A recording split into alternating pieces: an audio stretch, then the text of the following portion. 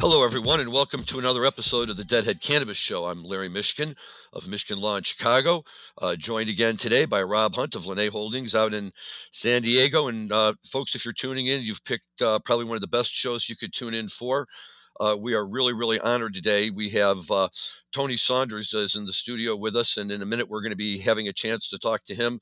And if he tells half the stories that he was just sharing with Rob and I before we logged on, this is going to be a show you won't want to miss. And you're going to want to pass out to your friends because we all love Jerry, we all love Merle, and nobody knows him better than Tony.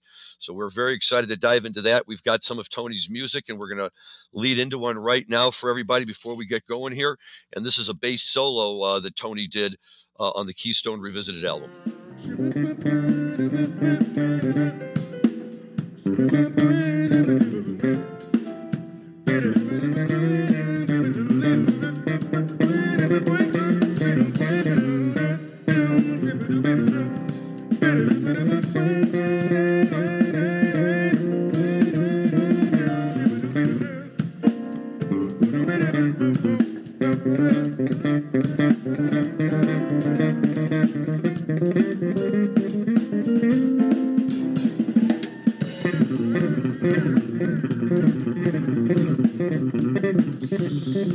Wow, well, that's great bass. What can I say?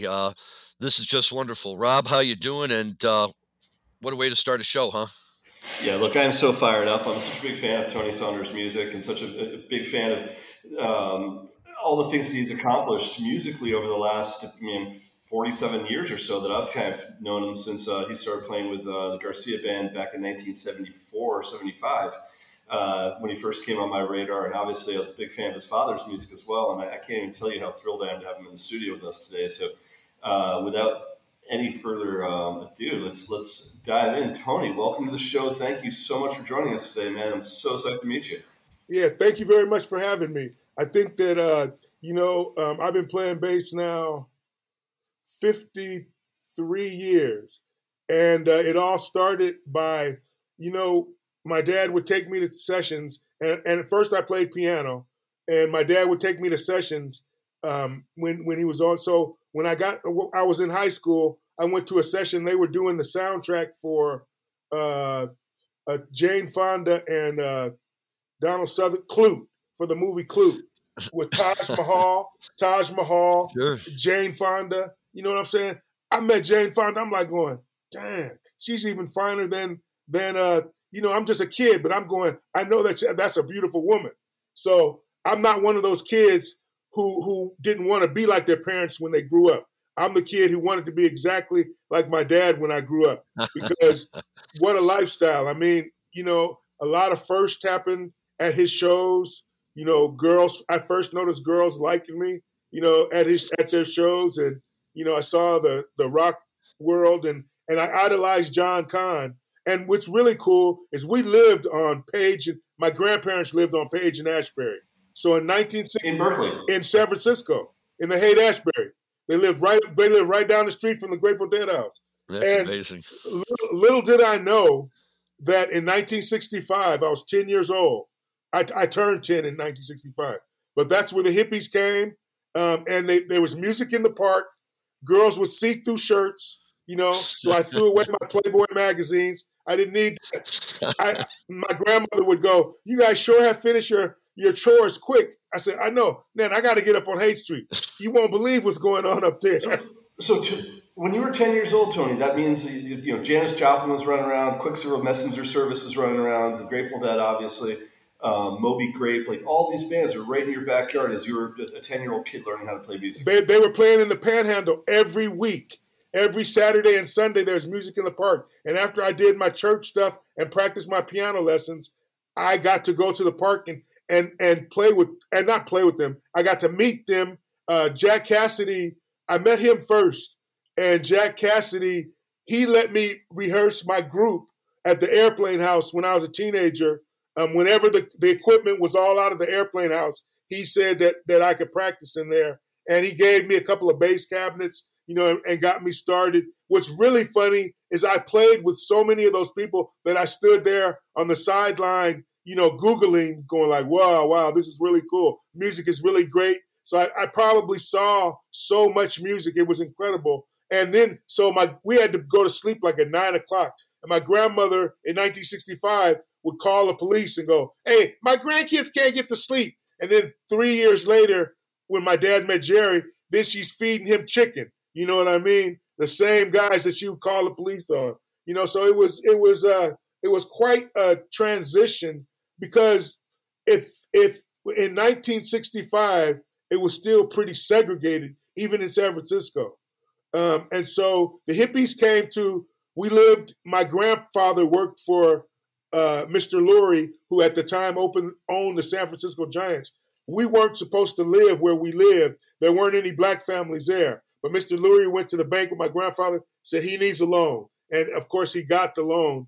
And we were one of about 3 black families that lived in the Haight-Ashbury. The rest were Jew. It was a very upscale Jewish, Irish Catholic neighborhood.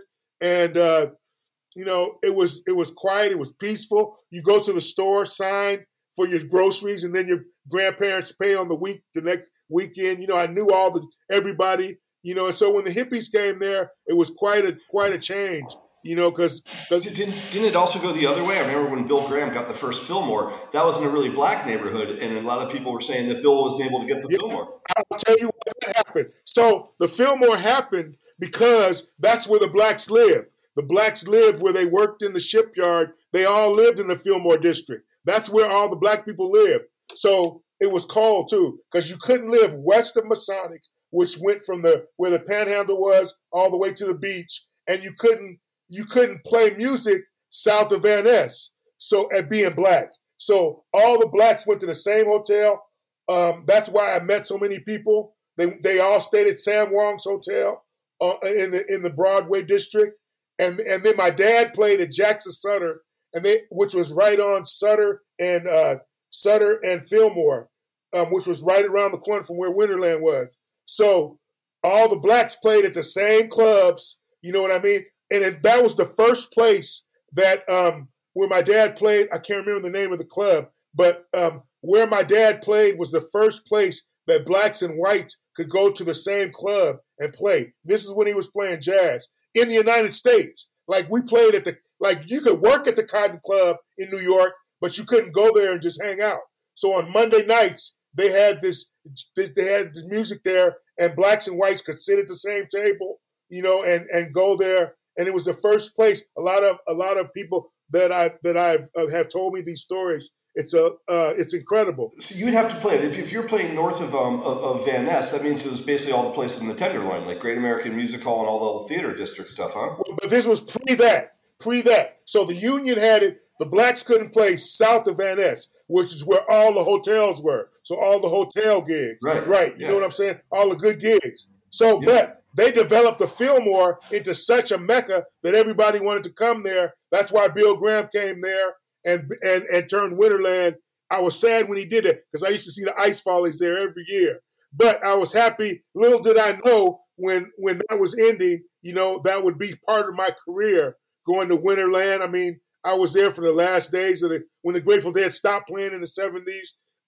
And then when the band did the last waltz, I saw Stevie Wonder open for the Rolling Stones. And I knew all the people. They just told me I knew all the security guys. So because I went there with my dad and Jerry, and so so I could get into all these places, and they just said, "Tony, don't drink or get us in trouble." I said, "Oh, I'm cool. I'm cool." Let me ask you. Yes, this is all great, but what was it like growing up? With your father and with all of these amazing musicians, Jerry Garcia and the guys in the Airplane, all of them. And, and you're a young kid running around the house and they're all there. Tell us about that. Well, I didn't know that they were famous. I had no idea. I mean, my dad's first band, he had Johnny Mathis singing, Wow. And so I remember one time when Dionne Warwick came to our house, and I charged my friends $1 to come look at her. And hey, you're that lady that sings, "Do You Know the Way to San Jose?" And she said, yes. Her husband, Bill Eden, was playing drums with my dad, And Oh man. and at this jazz club. So yes, I knew that it was special because we got to do so many special things. I mean, okay. So when the Philadelphia Warriors moved from Philly to San Francisco, Yep. so my dad met Wilt Chamberlain. So he had a record company with Wilt Chamberlain. So I hung out with Wilt Chamberlain. I cleaned his house for $5 a week. Oh. You know what I mean? And he would like the shortest girls. He would leave his car at our house when he went on the road trips. He had a Bentley. You know what I mean? So he left that at our house. But I would clean up his house every Saturday for $5. And so I did, I knew Wilt was famous because we would go to the Warriors games and we'd go to the Civic Auditorium and watch the Warriors play. And I would play pickup games with my dad. Me and my dad beat Wilt and my brother. I don't know if Wilt let us or whatever. You know what I mean? Yeah. But it was great. I mean, he was a super nice guy.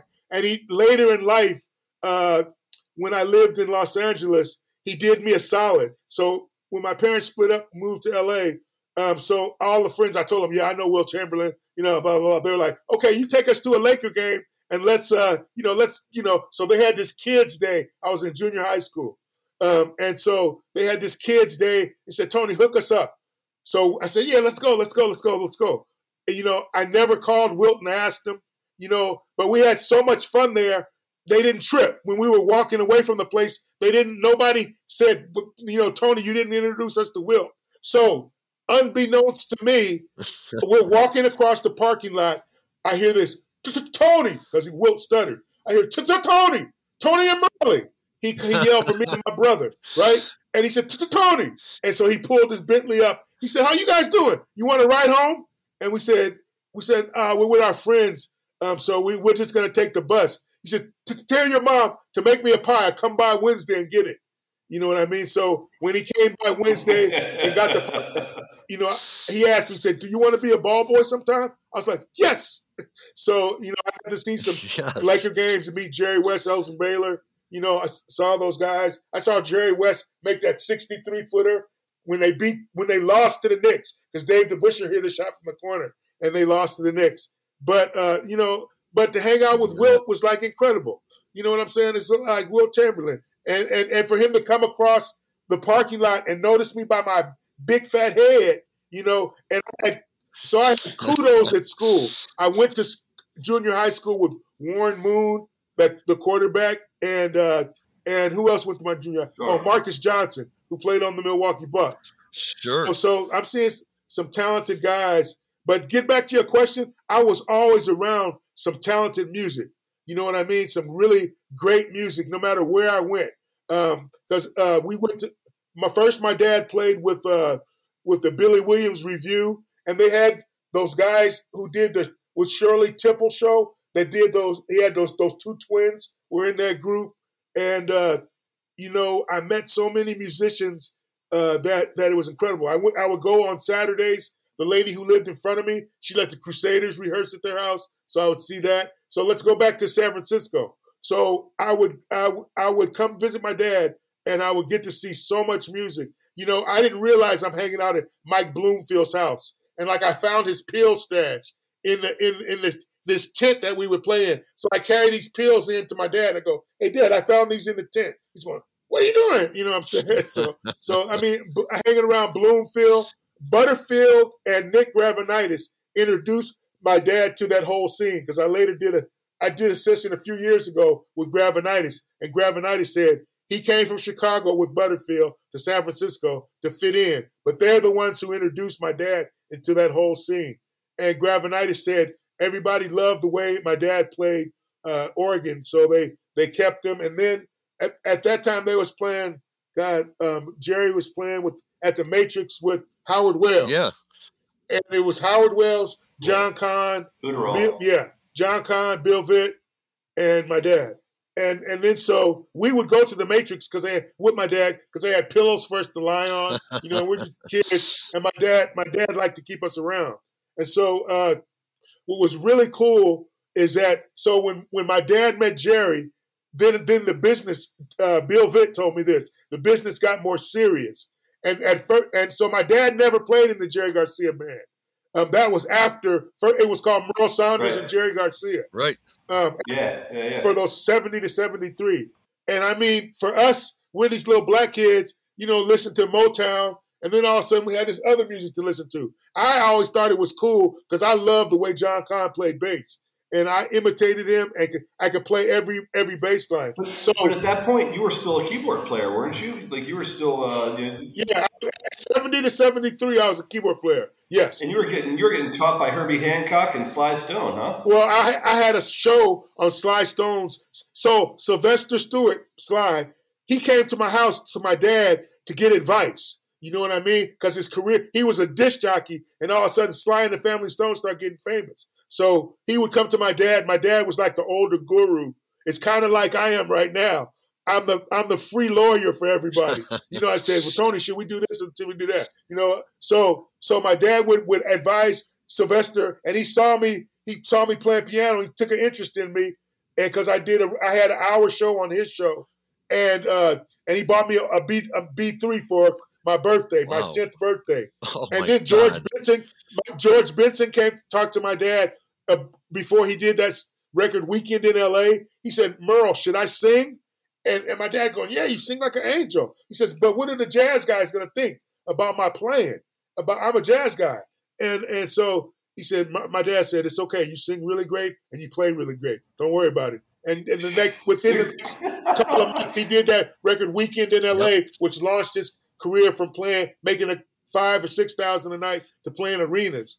And so that kind of stuff was happening to me all the time. So my dad was best friends with Jimmy Smith. Which is insane because Jimmy Smith is one of my all-time favorite piano players. I don't think there's anyone that plays an electric piano better than Jimmy Smith. And Jimmy Smith Trio, for me when I was young, was the thing that completely and totally changed my life as far as jazz. Where I'm like, all right, this is a whole nother level. I moved his organ every time he came to San Francisco. He's also a karate expert. And I'm standing on the corner of 57th and 7th Avenue in New York one day, and he comes, and I feel somebody kick me in my head. And it was Jimmy Smith. He said, I told you to always be on guard. Be ready.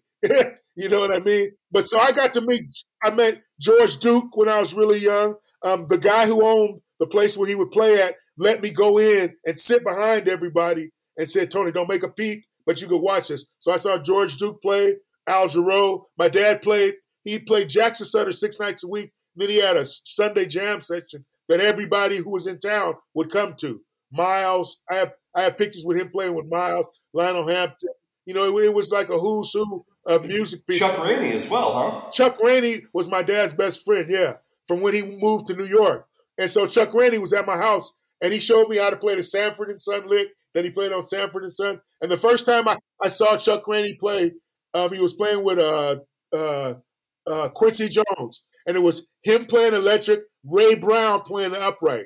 I'm going like, it's like, and I knew who these guys were. But let me go back to when I was still playing keyboards. When my dad would go on the road with Jerry, I took out his truck and his B3 to play little high school gigs.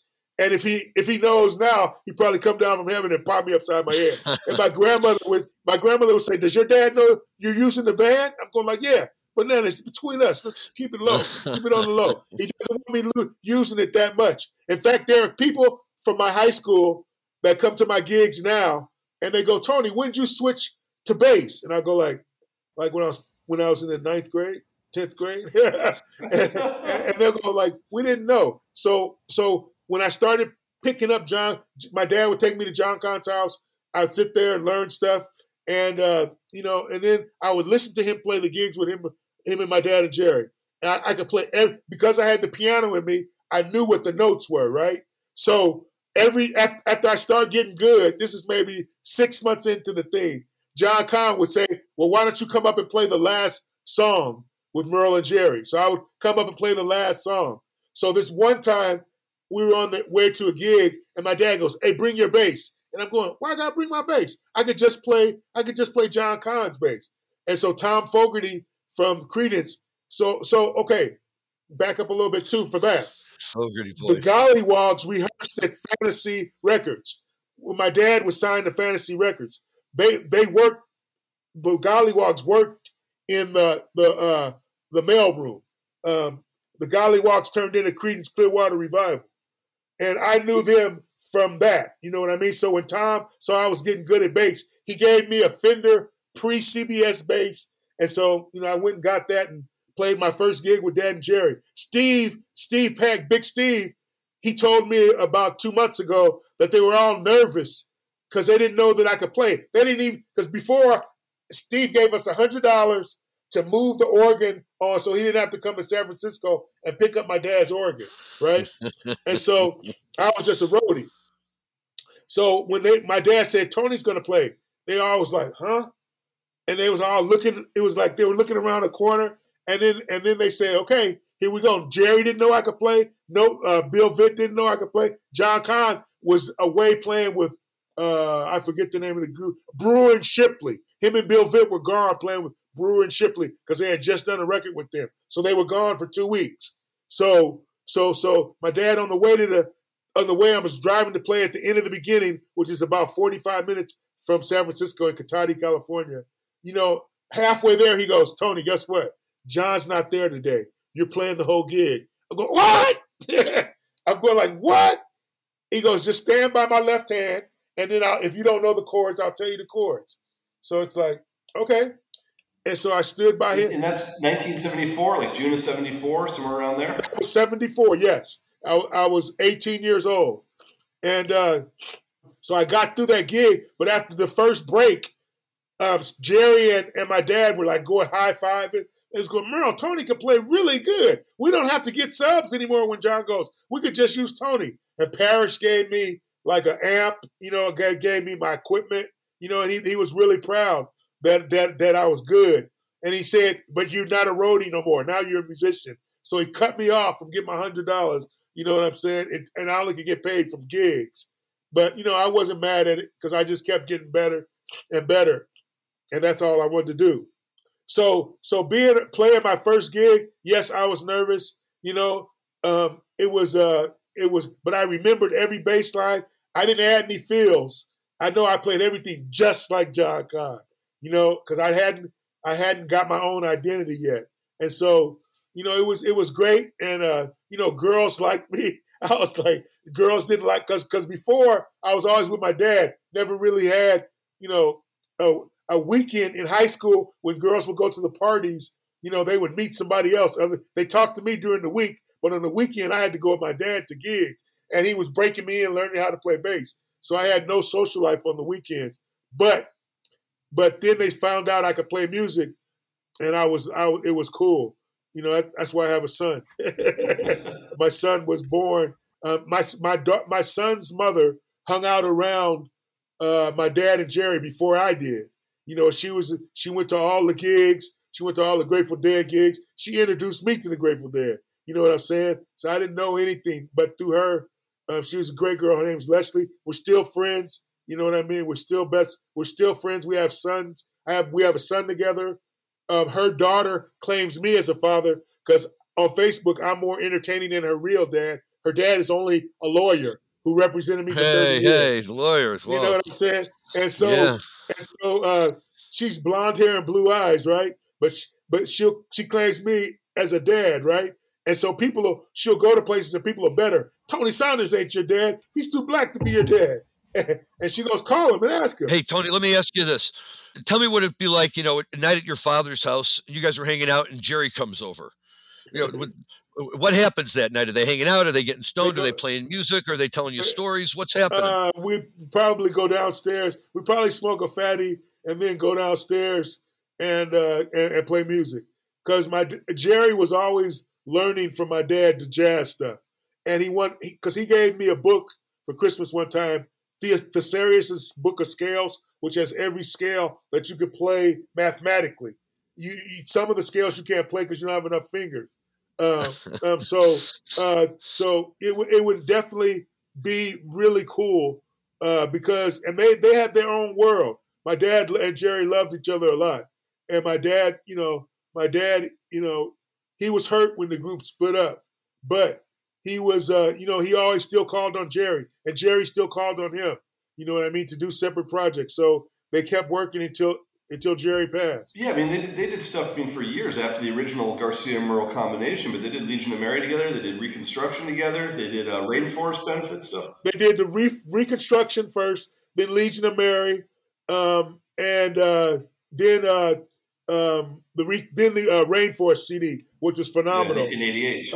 And then I was there after Jerry had the brain thing, when he had the coma thing, and then I saw him basically learn the guitar. Because what I'll tell you too is after that, the Grateful Dead didn't play really long songs anymore because Jerry couldn't remember. He was good for about 8-9 minutes, but that was the most. You know what I mean? So they didn't put themselves in a situation. You notice Touch of Grey happened when they started playing again. And, and then they started doing more concise music. The songs all had endings. Instead of them playing them 40-minute jams, they would only be 10 minutes, at the most. But they really only were like 5-6 minutes. And Jerry, he would always be he was into learning music. So what really made me learn about Jerry's love for my dad was, so my dad created a group called Aunt Monk. And we would play every Monday night at the Sand Dunes, this club in San Francisco, out by the beach. And Jerry would show up, no Steve Parrish, no, just by himself, because he knew we were playing, carrying his amp in and his guitar. You know what I mean? And he said, hey Merle, I just want to come play, learn some different tunes. Because everything they played in Reconstruction and Legion of Mary, Jerry already knew because he played with my dad with Aunt Monk. We would play Stanley Clarke stuff, Weather Report stuff. We would play all this fusion stuff, and Jerry loved it. You know what I mean? He loved it. Because he would go, one time we played Stanley Clarke's song, Lopsy Lou, which goes like hella chords, and it's hella fusiony. Jerry would go, that don't work, that don't work, that don't work. He said, hey, you know what? I got to come over, Merle, and we got to figure that one out. So he came over to our house after the gig. They figured it out. The next week when he played it, he was perfect. And it led to me one time when I had to stand over by Jerry instead of my normal safety zone by my dad's left hand. They played this song, Pennies from Heaven. I did not know it at all. And it's on YouTube somewhere, and with me screwing up the whole song. And I was so embarrassed after that. I said, Jerry, I'm sorry. I didn't know that song. And he said, don't worry about it. It's just a fucking song. Play the next one. I know you know the next one. And I did. And I killed the next one. And, so it was a combination. Those groups evolved because when I started getting better, I'm not saying this, but John wanted to do different things, because I started getting better. And then instead of one song, people would go, hey, is Tony here tonight, John? And I'm like, I know that rubbed him the wrong way. I know it. I know it. When that fusion stuff was big, that was a big influence on you as well. Like Alphonso Johnson from Weather Report was a big influence on your playing, huh? Yeah, Alphonso Johnson was ridiculous. Cucumber Slumber, that was the best. I later got to meet the guys who I loved listen to when I was young. I loved listening to Jack. I got to play. There's on YouTube. There's a thing with me and Jack Cassidy playing Imagine, just the two basses. And I introduced him. I said, "This is my teacher. This is the teacher and the student." And it was Jack the one time. So when Bob Steeler played in Hot Tuna, I was Bob Steeler's best friend. We would go downstairs in his house and we would play for hours. Right. So when Norman would get mad at Jack, he would call up Bob and say, "Hey, is Tony around? Can we play some? Can you guys come over here and play?" So I'll get to go play with Hot Tuna. Yorma used to come to my gigs too and hang out. Wow. And then so Jack, I was like Marta's little kid when I was Yorma's first wife. I would be at all their sessions. Hey, and if you listen to, I think it's Funky Number 9 or something like that on Hot Tuna record, listen to that bass part. He stole it from me.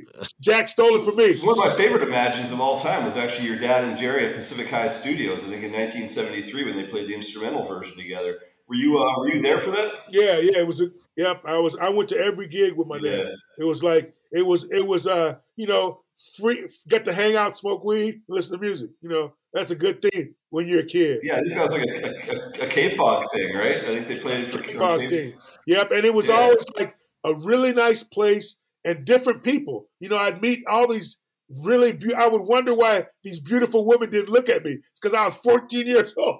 15, 16 years old. But I would see these gorgeous women, and they'd be like, "Why are you looking at me, little kid?" So Dan, why don't we fire up a little bit of Tony playing with Garcia? I think the next one we've got lined up is a cover of Marvin Gaye's "What's Going On" from the Keystone Theater in Berkeley, California, on January 22nd, 1975. Yep, thank God John was gone.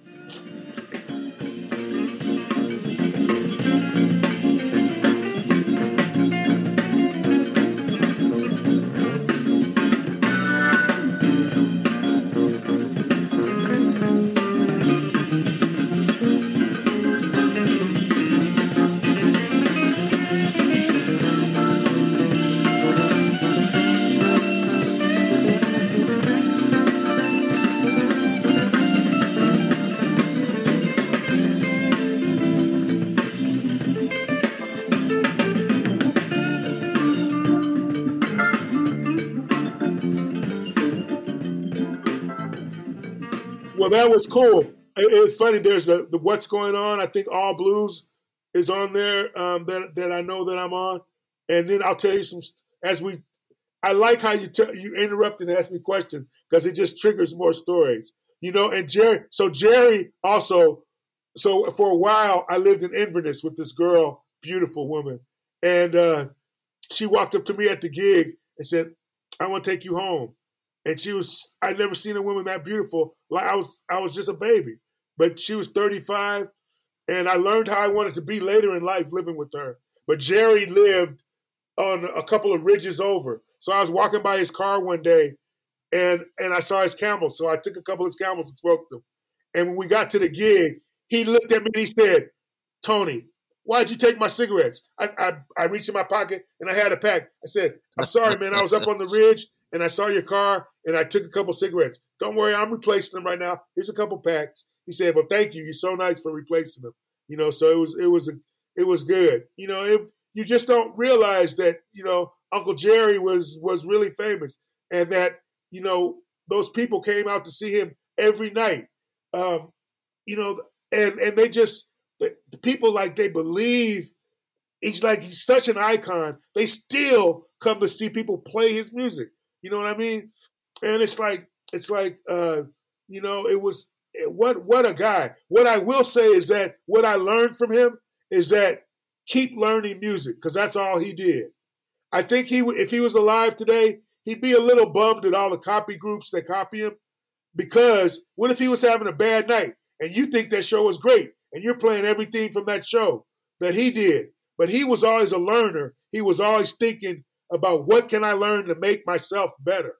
And I really appreciated that about him. So one of the things I'm going to say on this is, like, the reason I love Garcia, and I think Larry will say the same thing, is that we learned about so many other musicians that I would have never otherwise known about if it wasn't for Garcia. Like the stuff that you guys were playing and the stuff that your dad and Jerry were playing, those are all for the most part covers of other people that that I would have never heard of. Like, for instance, like the next song we're going to play that you're on is Expressway. I would have never heard of Kenny Gamble and Leon Huff, and I would have never heard of the Soul Survivors if it wasn't for for Garcia.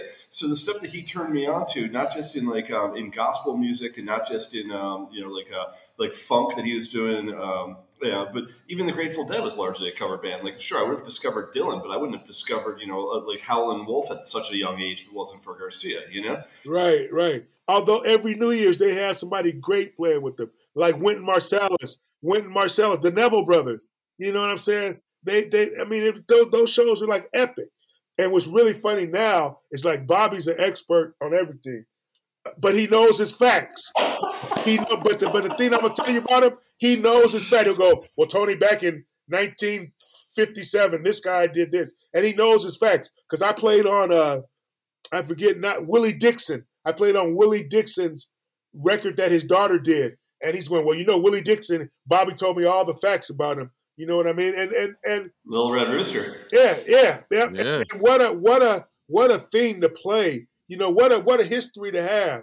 You know what I mean? If you listen to Weir's guitar parts in the Grateful Dead from back in the day, they're intricate, because he was like accenting what he felt from Jerry and Phil. And sometimes it's not the easiest stuff.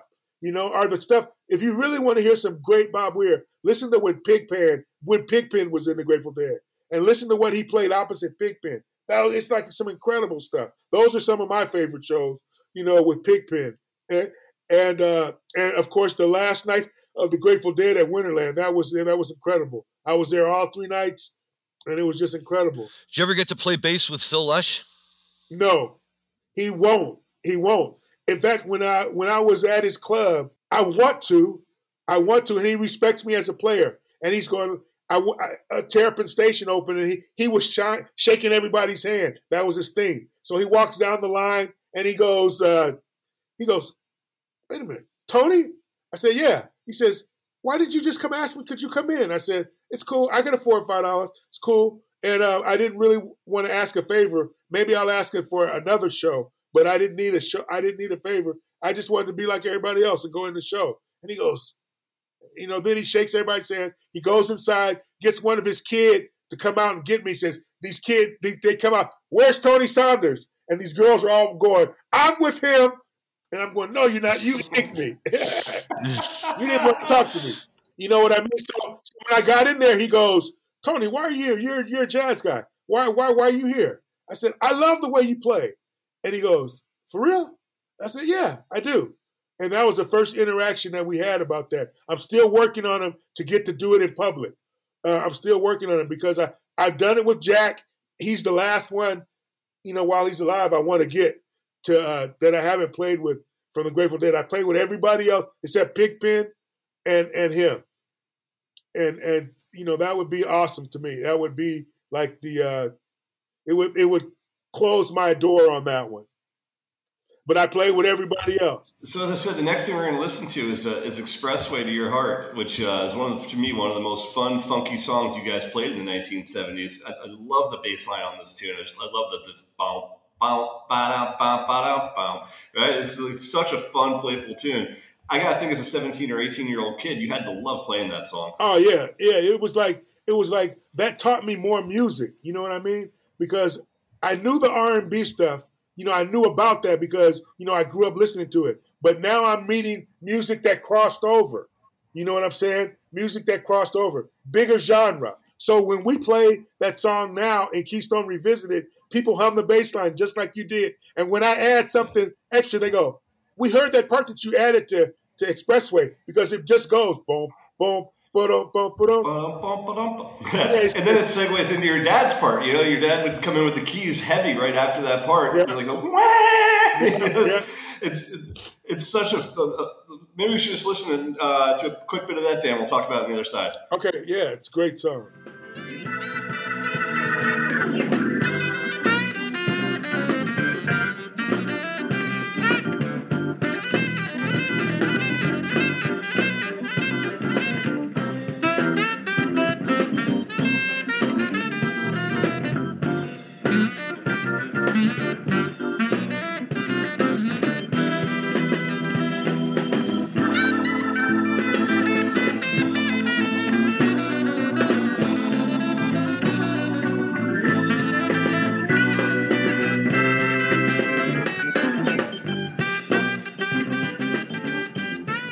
I love what you do on that, Tony. It's so much fun. Obviously, I've heard a handful of people do it, but the only reason I ever knew about that song was because of 1974 through 76 Garcia iterations, whether it was with your dad or whether it was Legion of Mary. Those were the ones that expressed. And they played a song called Motherload. If you could, it's a song called When I Die. It was by Motherload, this group from Canada that my dad and Jerry liked. It was pretty awesome. And it was for me like I have no prejudice whatsoever towards anybody. I am glad that I've been turned on to all this music. You know what I mean? Not that many people would think I'm lying if I said I've been around the Jefferson Airplane, the Grateful Dead, Crosby, Stills and Nash, Sly Stone. They think that I'm like a guy that's like bragging, but I'm not. It was a great thing. And I got to play with Butterfield. Butterfield bought, at the end of one of my dad's tours, he bought me back to Woodstock. I stayed at the barn, and so while I was there, I got to play with John Sebastian, Leon Russell, and his wife Mary McCreary, Butterfield. I stayed upstairs and I got to watch Max Roach play at the Joyous Lake. You know what I mean? It's like jazz legends. You know, yeah. And then I got to meet Al Grossman. You know what I mean? And then these roadies, this one roadie that I worked with when I was 12 years old lived there. He worked for Butterfield. How does Max Roach get together with Paul Butterfield and John Sebastian? I mean, just Sebastian and Butterfield make sense together, but Max Roach throwing that into the mix. No, Max Roach was playing his own stuff. We were just watching him. But I learned, he taught me, Max Roach showed how the hi-hat could just play a song. And I was going like, wow. He's one of the best jazz trap drummers I've ever seen. Ever. Yeah. Ever. Yeah. Ever. You know what I mean? Amazing. What can you say? Hey, so let me ask you a different question. We talked about a lot of the guys that came before you, but in the Bay Area, there's a lot of bass players that came after you, like Les Claypool and Charlie Hunter would be two that would come to mind. I mean, Charlie sort of being a fusion guy also and doing a lot of stuff with jazz. Did you like? We played at the same. We played Charlie Hunter and I played at the same club, the Paradise Lounge, forever. He would be playing upstairs, I would be playing downstairs, or vice versa. And so I saw him develop that whole thing. And my friend played drums with him. Is that Jay Lane? Yeah. And it was like, Les Claypool was ridiculously. I also, in that same time period, Metallica came, that bass player, Brett, all of a sudden he got real good. It was really funny because the guy in Metallica would play in all of these funk bands, right? And then the next thing I know, Brad Russell, I think is his name. And then I can't remember, that might not be the right name, but anyway, the guy he was the guy in Metallica that played bass. He sang. He was in like a bunch of funk groups, and when I found out he was the pretty boy singing Metallica, I was like, whoa, I couldn't believe it. And just so many. Was it Cliff Burton? Is that right? Yeah. But so, I look at Les Claypool, and I think Les is probably one of the most innovative bass players of all time. But I look at a lot of the stuff that you were doing before he got big, and I look at a lot of the stuff that, when I watch you do bass solos now, and how innovative your bass playing is, and it's not like you said you're a huge devotee of John Kahn, but John Kahn was a very straightforward bass player, and even when he did his solos on Russian Lullaby and his solos on some other tunes, they were very understated. They never really got super super funky the way that your bass playing is. Do you think someone like Les, took a lot from you? Yeah. It was like, but you have to remember, I idolized John Kahn to the T. So I could probably play you Russian Lullaby like note for note. But I had this other crazy side in me that, I saw Jimi Hendrix play when I was a kid. You know what I'm saying? So I want to treat the bass like, I want to treat the bass like a guitar. So that's why you get the funk stuff mixed up, but then I want to be melodic and I want to tell stories. So, I want to try to mix it all in. Playing the stuff that I do now with the smooth jazz stuff, it's cool. But really, I have the most fun playing at Keystone Revisited because we play, all of these tunes and I play solo in that band and I can play whatever now because my dad's not telling me what to do. But it's like, expressing yourself, and that's what I learned the most from all of those guys, from John Kahn, from Jerry, is that they express themselves. I mean, if you listen to Get a Dead song and listen to it through the different periods and listen to what Jerry played. That's what I listen to. And some of the stuff, he plays it different on the different guitars. You know what I mean? Sometimes when he's playing the Travis Bean, listen to that stuff. It's like totally different than anything he's played. Or when he got Tiger. You know what I mean? It's playing. I remember seeing him play those guitars when he first got them, and he was like, he's a bad dude. You know what I mean? And to be surrounded by all of that creativity makes who I am because I'm always reaching for it. You know what I mean? Alfonso Johnson once told me, he said, Tony, everybody has his place. There's only going to be so many virtuosos. There's going to be so many really good people. Then there's going to be some teachers. There's going to be some innovators. He explained to me, and I was like, oh, wow, I never thought that. And then so I teach now. I have some great students, but I love to go out and play. I'll never lose that because my dad toured until he passed away. He was still, I couldn't, in fact, the reason why I didn't play with him, I started out with him in the Rainforest Band, but he was like touring all the time. He never went home. You know what I mean? I was like, dude, I got to go home. And then so, I played with other people and stuff. But that was, what a conniption of musicians that I've been able to come across. So, what other contemporary guys do you love? I mean, like the Bass and Expression and funk like that. There's like Victor Wooten, someone that you love on bass these days, or who else is out there? Who doesn't? Yeah, of course. Yeah, but who's just crushing it right now? Victor Wooten, Stanley Clark Distiller, Ralph Armstrong on upright. He plays upright on upright. I used to love the guy that played in not the Wolf Brothers, the guy that passed away. That was in Bob's group before. Yeah, Wasserman. Wasserman. Yeah, I used to love him. I loved him and everything he did. He was like awesome. So my thing is so I got that stand-up stuff in me, but I'm a play it on electric bass and make you feel it like my electric bass. You know what I'm saying? So I could play the cute melodies, but I also could tear up the bass. You know what I mean? So don't think that I'll play Purple Haze at a jazz gig, and they won't even know what I'm doing, except for my deadheads who know that, hey, Tony's playing Purple Haze here with his jazz stuff. Nobody knows that he's playing Hendrix stuff. You know what I mean? So I mix all of that stuff in. I listen to Les Claypool so that I could get charged up. I listen to Brian Bromberg, who plays electric bass and upright, and he plays guitar and drums. But I listen to him because he's like so good, and his rhythm thing is like he plays paradiddles on the bass. So I'm getting into that, learning how he does that. And I like anybody who's good. I have a guy that I'm working with right now, and he plays bass a little bit like Lesh. And I'm going, that's kind of Leshish. And he's going, I thought I sounded more like Jack Cassidy. And I said, nah, that ain't Jack Cassidy. That's Lesh.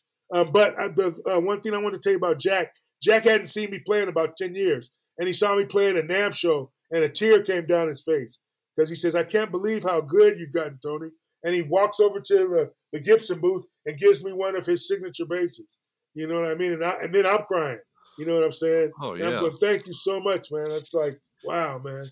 Hey, Tony, I love all this music talk, and we're going to get back to it in a minute. But given that this is the Deadhead Cannabis Show, I would be remiss if I didn't ask you to please relate to us the story about how after your father died and you were cleaning up the house and you moved a piece of furniture, and there behind it on the floor, you found Jerry Garcia's pipe. Okay. So I didn't find it. My brother did. But so when Jerry came there after he got out the hospital, he stayed in my brother's room. And, they played every day for about 2 weeks because he really couldn't play. And I was going like, what happened?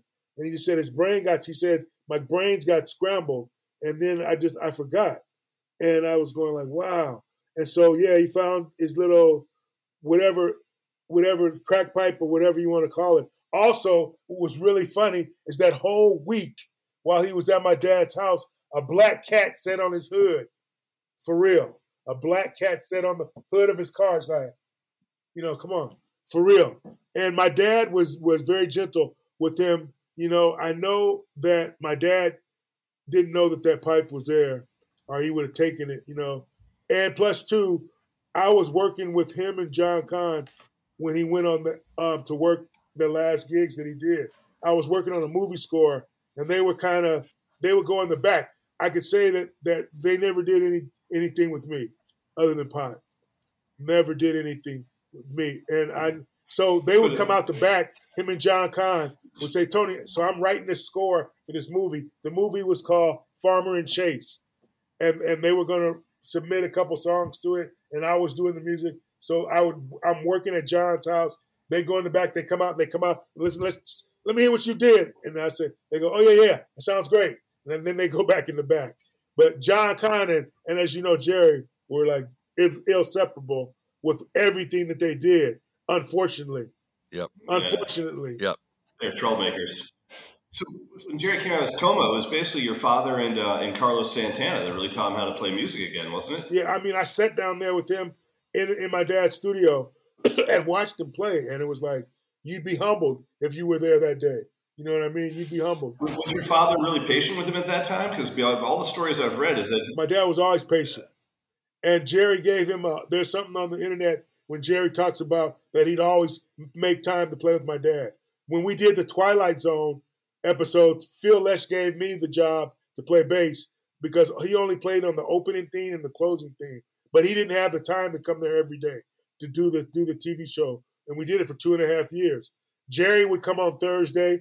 Me, Bob, and Brent were there every day with my dad, and that's how I got into sushi because Bob would order sushi every day, and I started liking it after a while. Hey, what was Brent like? Brent was super nice. We were like kids, we were like two kids because we would like be joking around and stuff. We would be like the kids, like messing with stuff on Front Street.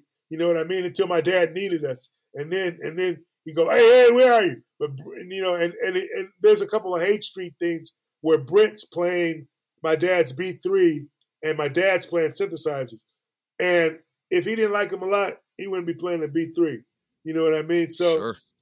Brent was a nice, super nice guy. Great keyboard guy too. And I love the way he sang too. He was cool. He was cool. With me and him, we're like friends. We were like, we go, hey, did you see that girl like in the third row last night, Tony?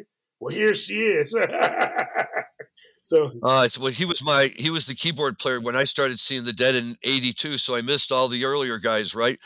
And Brent, and I loved Brent, but it was like, boy, I wish I could have seen Pigpen. But then 10 years later, my younger brothers are going and they're hearing Vince, and we wish we could have heard Brent, right? So everybody always wishes.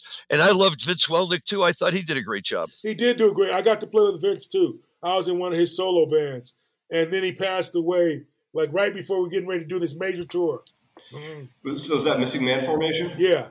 I would go up to his house and we played for hours, man. And he was cool. Man, he could play. And so that was around the time when Bruce Hornsby would be around too. And Bruce Hornsby would play a lot too with them. And Vince was that structured where he played like, he could do like the Hornsby stuff, and he had songs that were kind of like that Hornsby vibe, he had songs like that. It was, I always like to fit in with the different things, and luckily I did. Let me ask you a strange question. And that, how did your dad feel about Melvin Seals? Were they friends? Were they, I knew Melvin Seals from when I was 16. So I used to play sessions for Melvin Seals when he had a 4-track, right? And so we were always I was always going on the road. And then Melvin would go like, oh, wow, I wish I could do that and go on the road.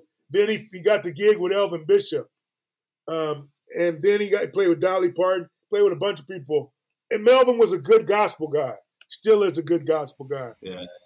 He's still one of my favorite B3 players. And it's like him with the B3 and a Leslie, it's no better. Yeah. But he's more of a gospel guy. He's not really a jazz guy. He's not really a jazz player. He's not really a jazz guy. He can't. He's a church organist. He's a church organist. And if you listen to him play, and I love him dearly, don't get me wrong, but it's different when you got a gospel guy playing this music. They're gonna stay pretty conformed to parts. And sometimes when we play someplace that JGB has just played, they'll say, hey, you guys don't play the same show every night. Because sometimes we see Melvin play the same show. I said, you know what? I haven't seen Melvin since, because we were working all the time. I haven't seen him in a long time. But, I know he's a great player. He's a great producer. He had a gospel record company called Secret Records. And I would play on all the records. It was great. I remember when he met his wife, and he would always want to be wild. So when they had a new convection of Jerry Garcia, after Reconstruction, they did Maria Mulder, because of her with John Kahn. She suggested Melvin because they wanted to go a different direction. And there was no animosity between your father when Jerry decided to go that direction instead of working with Merle still? I mean, he was still. It was funny. They would be rehearsing on the other side of Front Street, and we'd be on the other side doing a Twilight Zone. I'm sure that my dad wanted to still be playing with Jerry because he loved him that much. Yeah. You know what I mean? Yeah. He loved him that much. But, my dad rolled with the punches, and because at first they used the guy from the Stones. What was his name? Nicky Hopkins. Nicky Hopkins. First they used Nicky Hopkins, and my dad was kind of bummed about that. But then, when Jerry came and played with him away, he knew that Jerry still wanted to play with him. You know what I'm saying? So they did enough other stuff that he was cool. And I was really proud of my dad when he had his first sellout. I was with him. It was in Rochester, New York. And, all of the Deadheads came out to see him, and it was great. It was great. It was great. And, it was great. So I'm sure that the animosity wore off. You know what I mean? My dad and Melvin did a tour. They did. You know okay. I mean? That's great. Yeah, so it wasn't never any talked about animosity. Knowing both people, my dad was a jazz guy. Melvin's a gospel guy. Melvin, I played more church stuff with Melvin. I played on tons of records for him for church people. Melvin got that down. And he can do stuff that my dad couldn't do in gospel. My dad has jazz stuff down and could do jazz stuff that Melvin couldn't do. But they're both great players. They're both great players. And Melvin, for him to keep this thing going on for as long as he had, JGB, it's incredible. It's incredible. You know what I mean? It's incredible. But he sticks to the book. I know that because sometimes if he comes and the last time I played with him at Great American Music Hall, he says, he was telling me a song that we were playing with Norton Buffalo. And he's going like, this goes like this, Tony, like this, because he wanted me to do this notes. You know what I'm saying? So I'm humble because I don't want to make mistakes. So I listen to him and I play the correct notes. So I have utmost respect for Melvin. I wish that we would sometime get together and play, but he doesn't want to do that because he has certain specifications. In fact, the bass player that plays in JGB, what's his name? I'm not sure he's got now. Okay, he's had the same guy forever. But anyway, that guy, when I would go sit in on his gigs, he would go, "Oh, Tony, that's cool. Do something different." You know what I mean? And so we would hang out, and I'd go sit in on his arm. We played with this girl we both played with this girl named Kathy Cotton, and it'd either be me or him. And then he would come hang out with me, which was really cool. Hey, let me ask you a quick question about this, Tony. Do you keep up with any of the new jam bands, Fish, Widespread Panic, Goose, any of those guys? I like Widespread Panic a lot. I love Trey Anastasia a lot. That's my favorite group, right? Trey is my favorite group. And I'm going to get to play with the big guy. Dave Schools? No, I played with him before because he plays with Bobby. He plays with Bobby a lot. When they used to do Weirds Here, I used to be all the time there, and they let me do my own Weirds Here. And Schools doesn't like me around that much. But that's another story. But I like him. Yeah. I like him. No, he doesn't have any animosity towards me. For real. I'm just making that up. For real. We're the best of friends. That was a Tony Fib. I'm trying to think of the guy.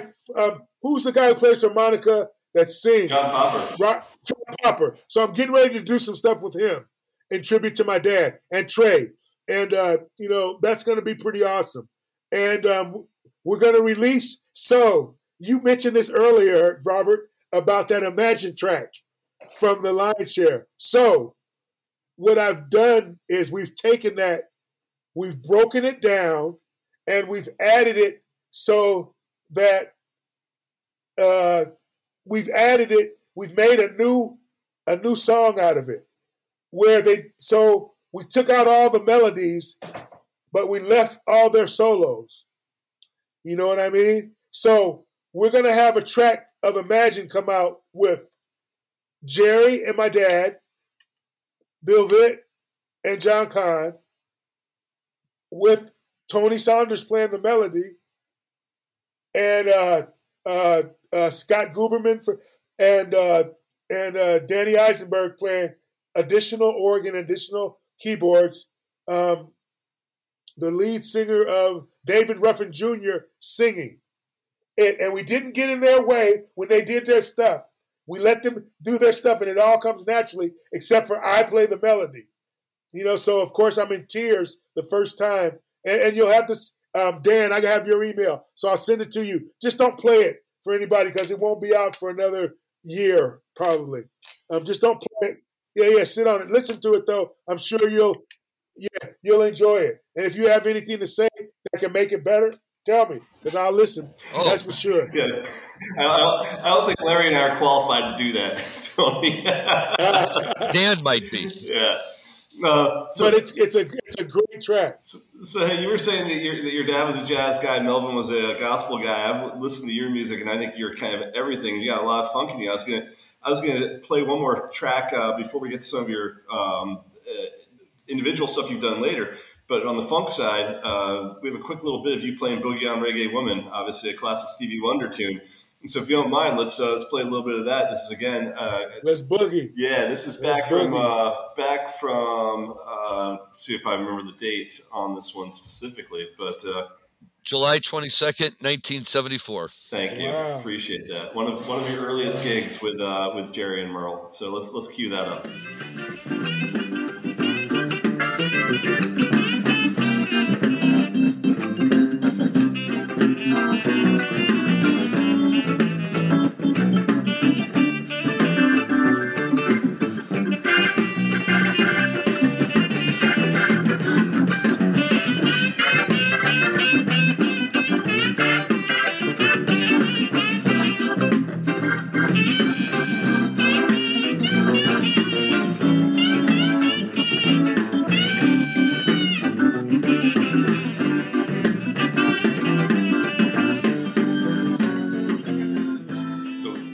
To me is one of those classic songs that so many people have covered. Obviously, Fish has made it really popular and introduced it to a whole new wave of youngsters out there. Fish does it really good. I like Fish a lot. I also like, what's the group from Colorado that plays the Grateful Dead stuff like really good? And it's a big String Cheese Incident. String Cheese Incident is one, but there's another group. Yeah. They're like an orchestra. A Dark Star Orchestra. Oh yeah, Motet. Yeah, Dark Star Orchestra. I like them a lot. I like them a lot because they make me like relive the days I took acid. I sit there and go like, wow. I remember I took acid that day and went to Stinson Beach and watched the water melt down the side of the mountain. It was really pretty awesome. I used to live right next door to Rob Eaton from Dark Star. Their bass player, Rob Eaton, was lived right down the street from me in Colorado for years. Yeah, those guys are great guys, man. They're what nice they do is people. Such a unique thing. Oh my God, it's so good. It's so good. And I'm glad that the Bobby sometimes plays with them and sits in. And I don't know if Phil's played with them, but I know Bobby has. I've seen videos of Bobby playing with them, and they're just like really good. String Cheese Incident is like impeccable. So I'm doing something right now with a girl that plays cello and a girl that plays upright and violin. That's going to be on my next album that I'm working on right now. And it's going to have cello, acoustic bass, violin, and me playing electric. And it's going to be just a great song. What label are you on now? I'm on Baja TSR Records. Cool. And those guys are treating you well? They're giving you all the freedom you want to just create? Yeah. They want me to make hit singles, though. I'm going, hit singles. I'm going like, but wait a minute. I said, so. Who do you think I am, my father? I got. Merle did not hit singles. I got. I've had like 3 or 4 hits. I've had 3 or 4 smashes. I'm cool with that. But you know what, though? To just say that, to say, hey, I need you to write me a hit. But when they signed me, I was number 2 to their guy who's number 1 for a whole year. And so they signed me because of that. So don't forget that. You know what I'm saying? And we don't pick the song that's going to be a hit. I said, my most played song, we didn't predict that. We didn't pick that as a single. So it's like, anyway, but that's a whole nother hour. So how do people find you and where your upcoming tours are? Do you want to plug a website? Do you want to plug anything else that you're doing right now? TonySaunders.com. There we go. And please come to TonySaunders.com and you could get a hold of me. My phone number's even on there. If you want to talk to me, you can call me because I need to gig. You know what I'm saying? So, I'm not that elusive or not that famous where I have an agent. I have a couple of agents. But, if you want to talk to me, this guy called me up from New York. He wanted to hire me to work on this movie, right? And he called me like at 9 a.m, right? He says, hello, I want to speak to Tony Saunders. I said, this is Tony Saunders. He says, no, the one that plays bass. I said, no, this is him. He says, why are you answering your phone? Why don't you have somebody do that? I said, well, Right. the budget isn't in the budget yet. When I do get that, then you won't be able to talk to me. I've had it the other way, Tony. I've had it the other way where I had Bernie Worrell call me one time, and I got on the phone, and I was like, before Bernie passed, and he's like, it's Bernie Worrell. I'm like, bullshit. Who is this really? He's like, no, man, it's Bernie Worrell. I want to know if you want to manage a tour of mine coming up. And I had the same thing with Stephen Perkins from Jane's Addiction, where both times I'm like, there's, no, seriously, who is this really? Like, which one of my friends is fucking with me right now? But it's so funny. Right. So, like, for you, it's the other side. You're like, no, this is really me. For me, it's always like, no, this can't be you. And so Mick Fleetwood called me up one time. He says, hey, Mike, this is Mick. I'm going like, Mick who? He says, Mick Fleetwood. I'm going like, no way. I said, hold on for a second. And I put the phone down. I was like, fucking A, Mick Fleetwood. You know what I'm saying? I can't believe it. And he wanted to write a song with me. And then I played with him a couple times over in Maui. It's like, wow. When these people call you, like when I got to play with David Crosby, that was incredible. I didn't even know a song that Crosby, Stills, and Nash did. I didn't know a song. He's going like, don't you know, Wooden Ships? Right. Come on, Teach Your Children had Garcia in the beginning of it. Garcia was the lead pedal steel on that. I learned all of that, but I didn't know who he was. And then he wouldn't like me to play with other people after I started playing with him. And one time Steven Stills asked me to play with him, and David Crosby was like, no, I discovered Tony. He's mine. But some of my greatest music, I was with Tim Crosby when he got busted in Texas. I was playing bass with him. I was the unidentified black man who the police say stopped him from going in the dressing room. But I was just leaning up against the dressing room door because I didn't go in there to do whatever they did. I didn't go in there, right? And so I'm leaning against the door, half asleep. Cop hits me in my chest, and I punched him back because I didn't know I was asleep. And so I was asleep, and I hit him. If you get hit here in the chest and you're asleep, you're going to punch back. So in the next day in the paper, it was like it said an unidentified black man tried to stop a police officer from going in to arrest David.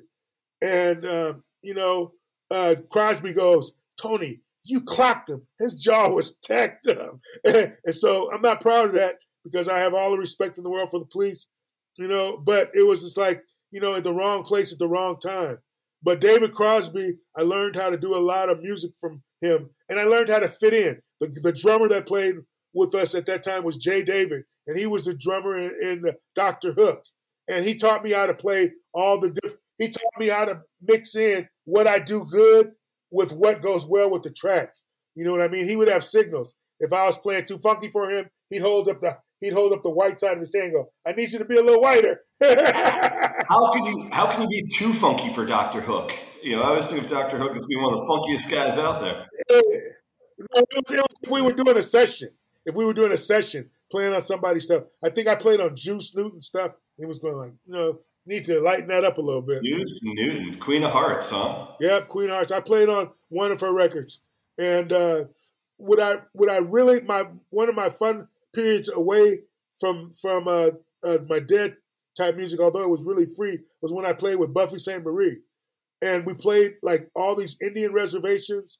And on one day, we played at the end of the longest walk.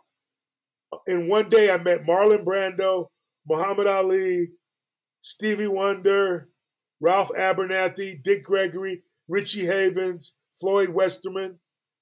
I spent like an hour and a half. Marlon Brando's only like 5'4", 5'5". I'm going like, he said, if you ever look at him on film, he's always off. He's never show how tall he is. He said he's always off. But it was amazing to talk to Marlon Brando for an hour. That was Richie great. Havens is like 7 feet tall. It's the total opposite. Yeah, Richie Havens, super tall. Yeah. And the other guy, did you ever watch Barney Miller? Of course. So my dad's best friend was Wojciechowicz, Max Gale. That's one of my favorite bass lines as well, man. Talk about a great intro with bass line. Yeah. Dun, dun, dun, dun, dun, dun, dun, dun, dun, little bit on. Yep, I know that one, definitely.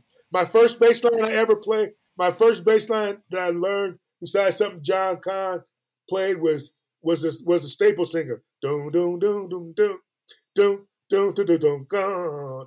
That was my first thing. I thought I was so cool. I would carry my bass to parties and go, "Hey, listen to me, Tony. You are so cool." I'm hanging. Hey, man, my life has not been boring. You know what I mean? I thank God. Thank God for having friends like you guys.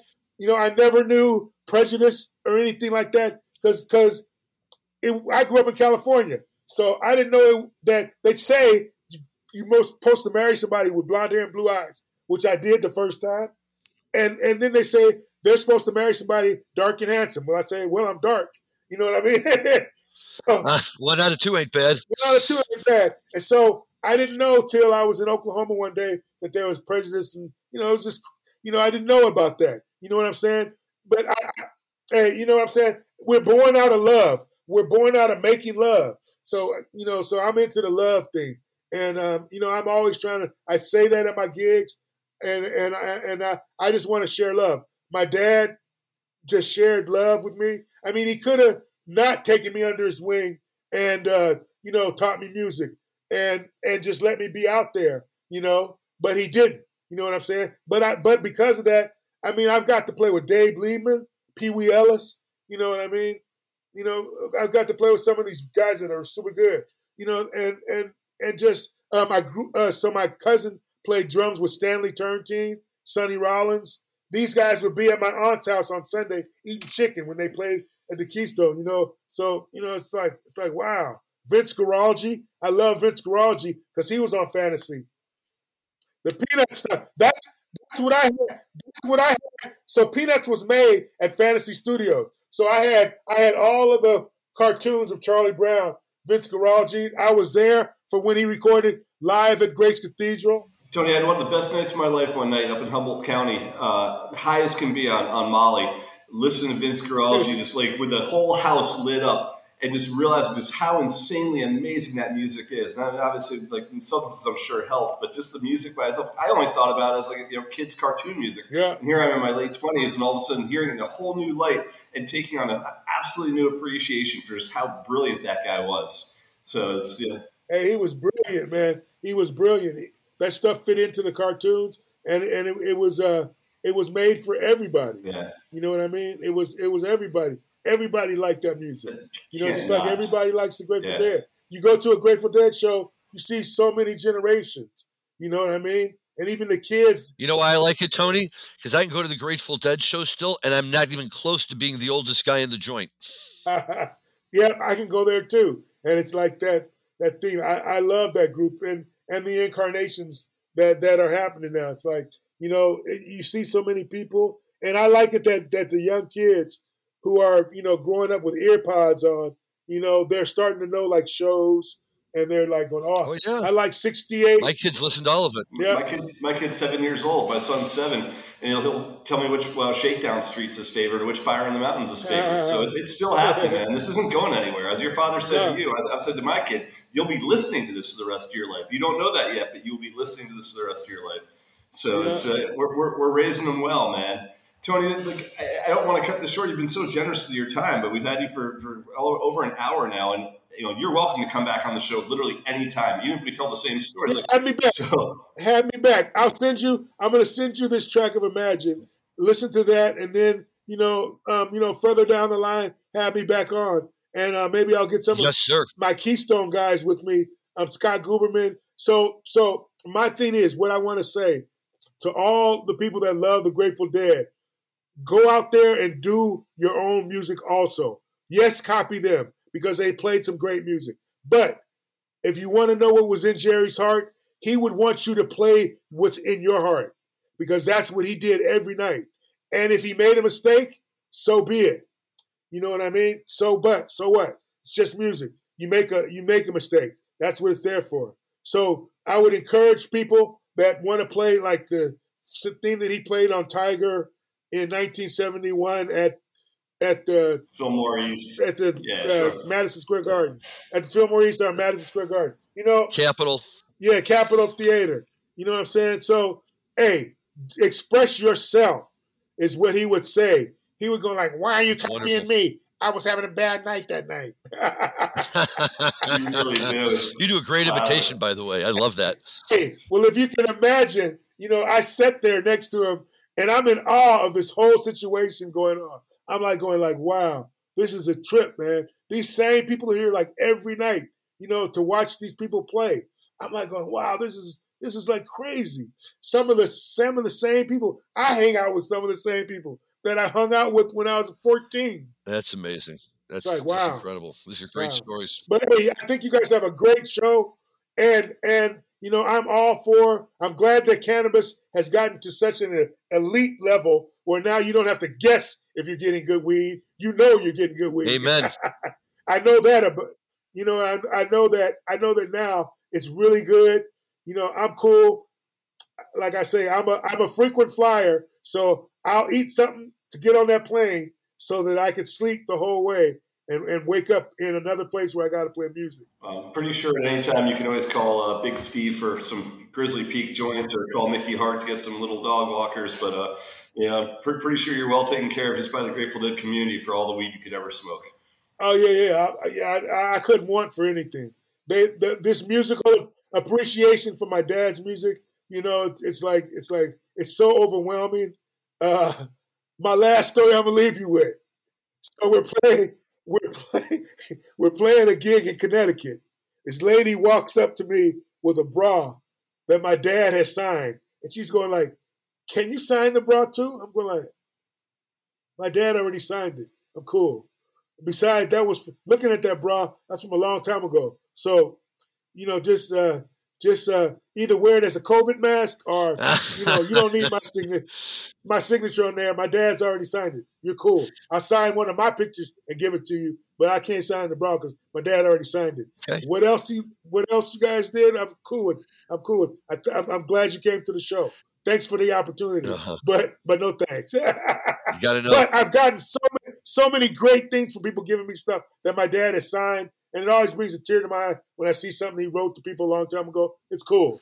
It's very cool. This family is like the Grateful Dead took care of their entire family. You know what I mean? So it's great to share with it because it's in me. People ask me, how could I be a twirler and play jazz? I say, because it's in me. It's in me. I went to Grateful Dead shows. I grew up listening to this music. You know how to twirl. I love it. That's great. I know how to twirl. Yeah. But I thank you guys for having me on, and it's pretty awesome. You guys are really cool. Thank you so much. No problem. Thank you so much. So before we finish up today, before we say our goodbyes, we are going to end with some of Tony's more recent music as he plays "Rock Steady," which I believe was a Michael Jackson cover.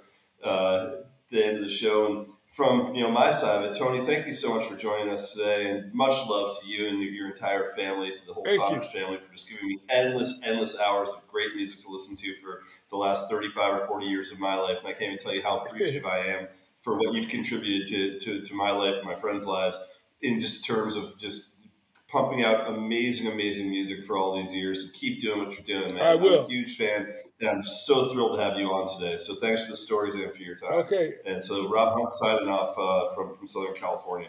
And Tony, on my way out, I'll tell you that, I was a young deadhead in 82, 83, just beginning to understand them. And somebody put on the Live at Keystone for me. And that opened doors that I couldn't even believe, to hear the music that Garcia was making when he wasn't with the Grateful Dead, and how wonderful that all was. And, this is music that impacts us years later, that our kids listen to. So it's a wonderful thing that they've accomplished. It's great you're carrying on the tradition. And really, thank you so much for being on the show with us. Tony Saunders, everyone, please check out his music. Please check out anything he does. It's well worth it. And we will look forward to having you back on the show very soon. So good luck with all of your work. To our listener, thank you very much. You're welcome, sir. Thank you. And all of our listeners, as always, thanks for joining us. We will have more great stuff for you in the weeks to come. Have a great week. Take care of yourself and enjoy your cannabis responsibly. Thanks.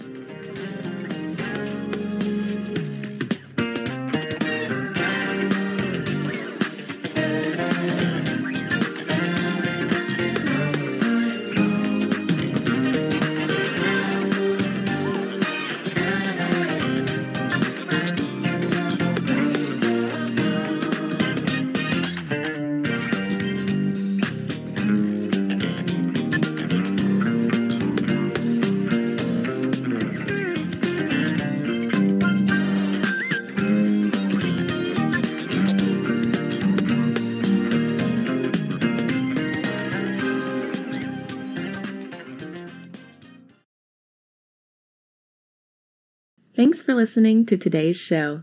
To check out more great cannabis podcasts, go to podconnects.com. Here's a preview of one of our other shows. Infused, a cannabis talk show, is a one-of-a-kind look inside the cannabis industry. Meet the amazing people who make cannabis businesses bloom as they join host Nick with Francesca and Mike for creative cannabis conversations.